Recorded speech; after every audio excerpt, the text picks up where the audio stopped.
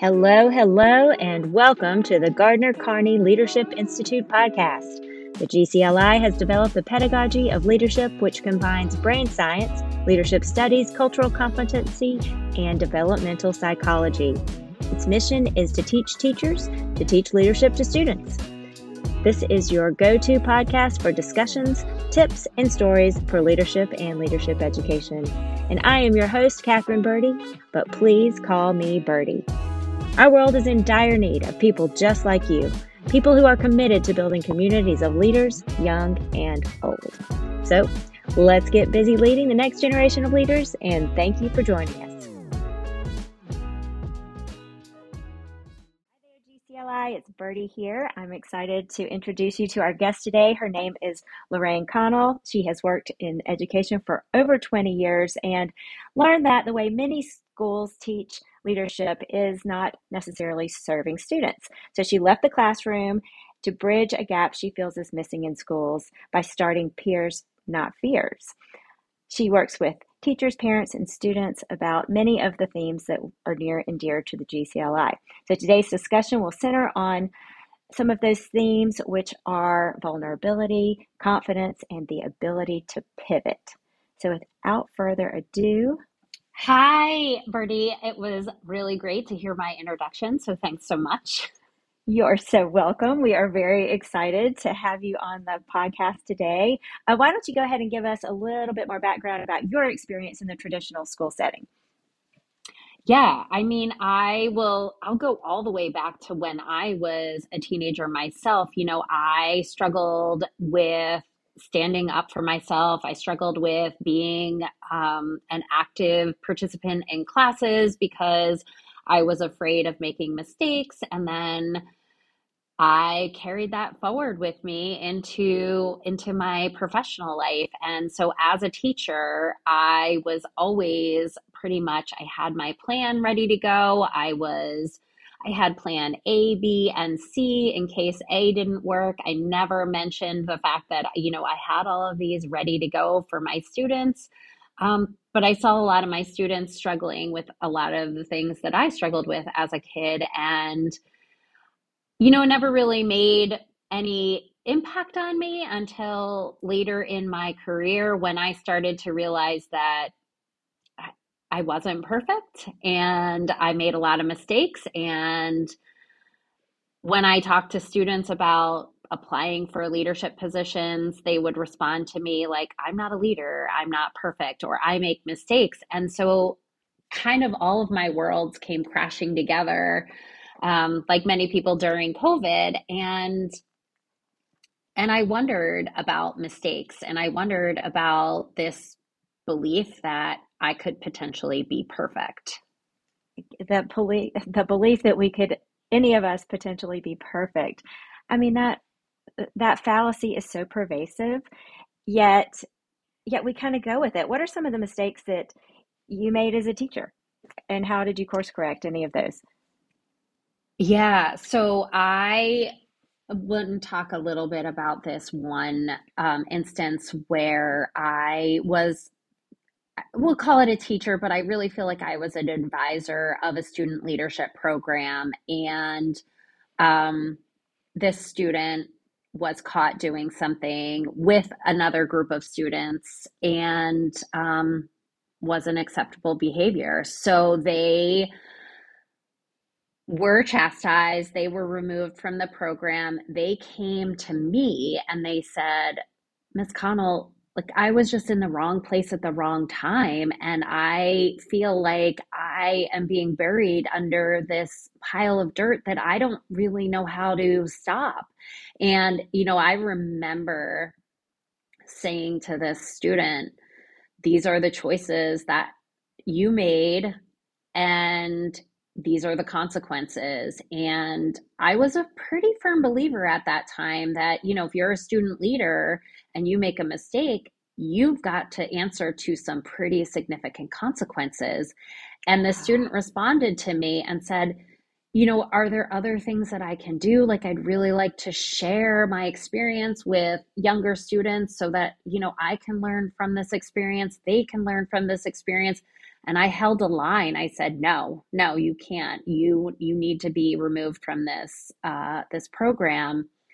And in Wow. hindsight, Oh, but I think a lot of us walk that line where we say, I've given you this title as student leader.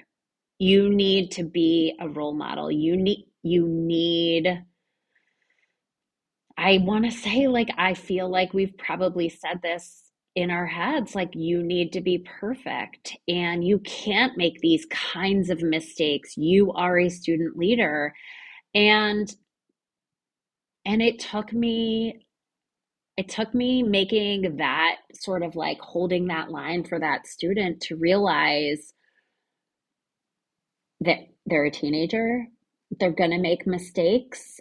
How else could I have enveloped that student to embrace that learning, to build skills, to hold them accountable, but not strip them from everything that they had worked their entire school career to earn? And and they even came to me with some alternatives that I wasn't willing to listen to. And and I carry that experience with me as I move forward. And it's really a powerful moment in my career as an educator. thank you for being so vulnerable because I think that, especially those of us of a certain generation, I guess, I know that's the way I was raised, that there are consequences for actions. And of course, maybe that to some degree that's true, but those teachable moments and that willingness to change in that student, um, thank you for being that vulnerable because I know I've been there. Have you stayed in touch with that student? I have, I think there were some consequences because of those actions that we required that had further impacts, like potential college applications, potential scholarships, and they took a path. They stayed true to leadership. They're a servant leader, so they're finding other ways to lead in their college experience. Um, but but they have shared with me that moment has really colored them in really wondering about their abilities, and there's a lot of hurt that still remains. And I think what is so impacting for me is that it was a moment in time in my career, like a moment where I made a decision about an action that has stayed with this student 4 years later and still has some rippling effects. And and I wonder about decisions that we make in terms of when a student makes a mistake, how much we want that to stay with them and carry with them in their future. Right, that rigidity can do that. And think about all those moments that we may not even have considered mistakes that we considered the right decision that really may have been that. I think that takes a lot of self-awareness and reflection on your part. And I'm so glad you were able to pivot. Let's talk about that for a second. That learning then magnified into what you're doing now, which is filling a gap. Let's kind of go to the gap. What did you see from that point forward in opportunities to teach leadership? Yeah, so that moment, it happened a couple of times, and I started to realize that there was a small percentage of kids, um, public school, private school, there's a small percentage of students who are being trained to be leaders. And I will even suggest that it's maybe upwards of 10% or less. And we're giving skills to these kids on leadership. We're putting them in leadership positions. But if you think, let's say we go on that larger number of 10%, that's 90% of kids who are not afforded opportunities to try leadership, to experience leadership. And I was guilty of that. I wanted those top kids to be leaders. I wanted to, because they're great to work with. But then I started to realize those kids who would say, I'm not a leader, I make mistakes. Well, how do we embrace them too? How do we help them develop leadership skills? And so I stepped out of the classroom because I really wanted to empower more students to see themselves as leaders. And so I hold a workshop virtually, 30 minutes, and I talk to kids about why we believe certain things about leaders, that they have to have a title, they're born leaders, and that leaders are perfect. And if we buy into those myths, then that really limits the number of kids who can be leaders. And we really do love those leaders, those kids at that top 10% who are really good at following through. But we also put a lot of pressure on those kids to do everything. And we're not teaching them how to delegate and how to be okay with making their own mistakes. And if they give work to somebody else to delegate and that person makes a mistake, that's a reflection on them, which then puts them in a bad position. And so they're not going to delegate because they don't want to take that risk. And so now I'm just trying to change those beliefs for kids everywhere. Leaders building leaders. I mean, that's the essence of leadership right there. And Yeah. that's that is the GCLI, is finding those teachable moments, empowering teachers to recognize the reach that they have with every student, not just that 10%. And especially looking at the bottom 10%, perhaps, those kids who are even harder to reach. I mean, those are the kids, and I know we've talked about this, like, I'm just, for me, in my experience in the classroom, those were the kids who struggled the most with confidence, in whether it is within extracurriculars, in the classroom, whatever. That crisis of confidence, the spin cycle that I saw them jump into, was detrimental to their self, just their self awareness, their sense of self in its entirety. How do you recommend to students, to parents, to teachers, how to kind of course correct there and how to stop that spin cycle? So I was recently listening to somebody share that we put certain personas on ourselves and then decide that's who we are. So, for example, let's take shy or not a lot of self-confidence. We don't wear that persona everywhere. There are moments in our life where we feel pretty darn confident and not shy at all.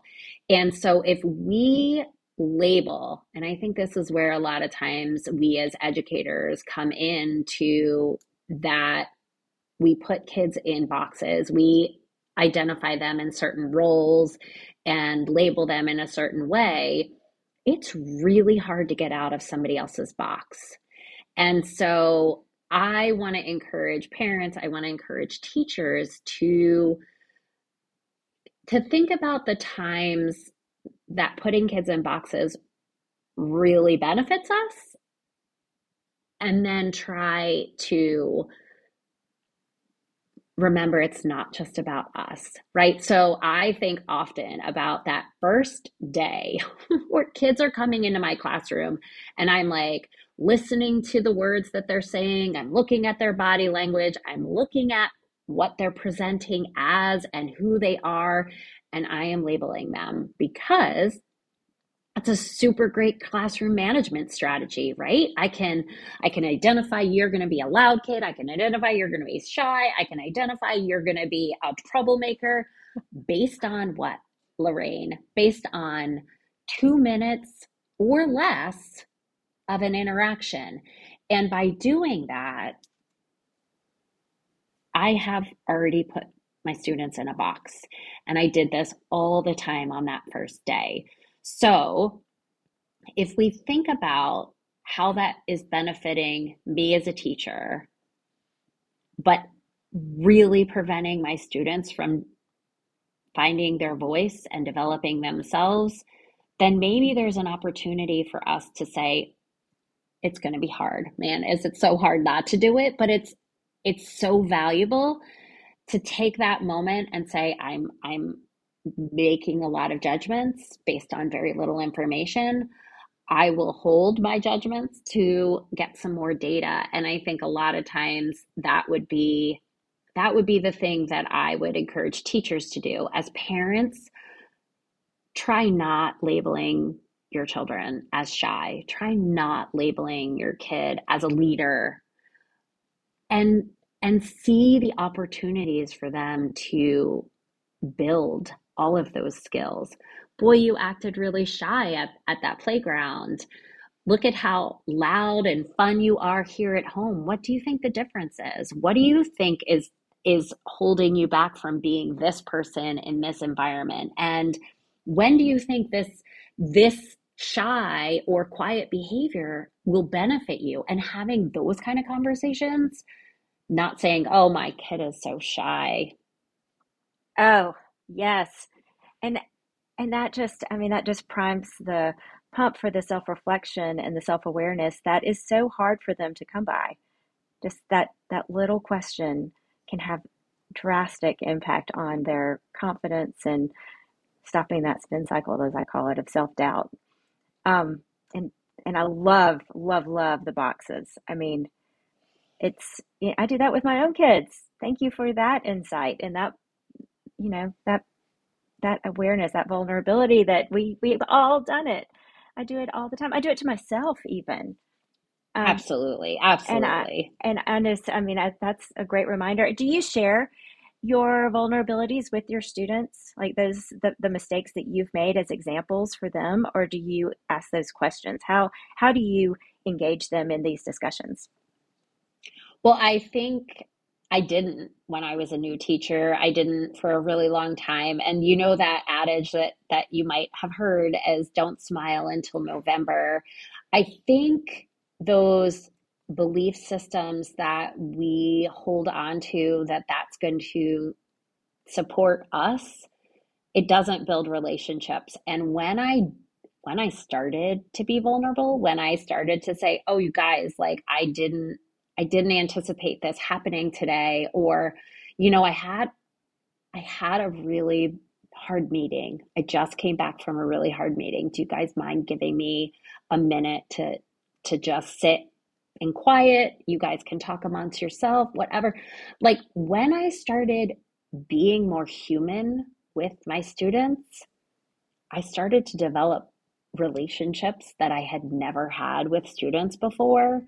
And they started to be vulnerable with me. And what a gift that was. I didn't know what I was missing with my relation. I mean, I've always had really great relationships with students, but when I started to be more vulnerable with them and they became vulnerable with me, it opened up such a different experience in my classrooms. Do you miss that? I do. I do, but I am still working with teens. That's, what I shifted to was to be able to work with teens. And when I started this leadership um, company, Peers Not Fears, I realized pretty quickly that leadership is a skill that we all should be and can be working on at all ages. And so I started working with adults. I started working with elders, and I realized that teens were where my heart is. And so when I'm given an opportunity to work with, an eighth grade to, I'll call it 13th grade I'm happy. I'm in my element, and I love talking to kids about the experiences that they're having, because I was a teen at one point, and while our worlds are totally different with social media and everything like that, there's still a lot of similarities that you'll find. And we have to go back to the humanity within each of us. Social media doesn't mitigate that. I love Mm-mm. I love that. What's real quickly, what's one, you've talked about mistakes. What are some of the successes that you've loved in your students? I had a student who was not a perfect student join me in my leadership program, and we had some rough roads. But in the end, the experience that I had with this student changed me forever. I try not to use gender, but this student pushed me in a way that I hadn't been pushed before, and challenged me. And when we were together for 2 years, at the end of that 2 year cycle of leadership, I realized that he had taught me probably more than I had taught him. Yes, and that's why teaching just is the gift that keeps on giving. It really is. And you change, hopefully you help students become who they are, who they're meant to be, find their voice, and do amazing things in the world. And that's to me what it's just all about. Ah, Lorraine, congratulations and thank you on your work. Thank you for being vulnerable. I think you've hit on some things that really probably many teachers will relate to. So thank you for sharing that. Thank you for your work. And please stay in touch with the GCLI. Awesome. Thank you so much for your time today, too, Bertie. Thank y'all for joining us today, and we'll see you in 2 weeks' time. Until then, visit us at gclileadership.org and follow us on Facebook, LinkedIn, and Twitter. You'll find all of our links at the bottom of our podcast. And until then, lead on.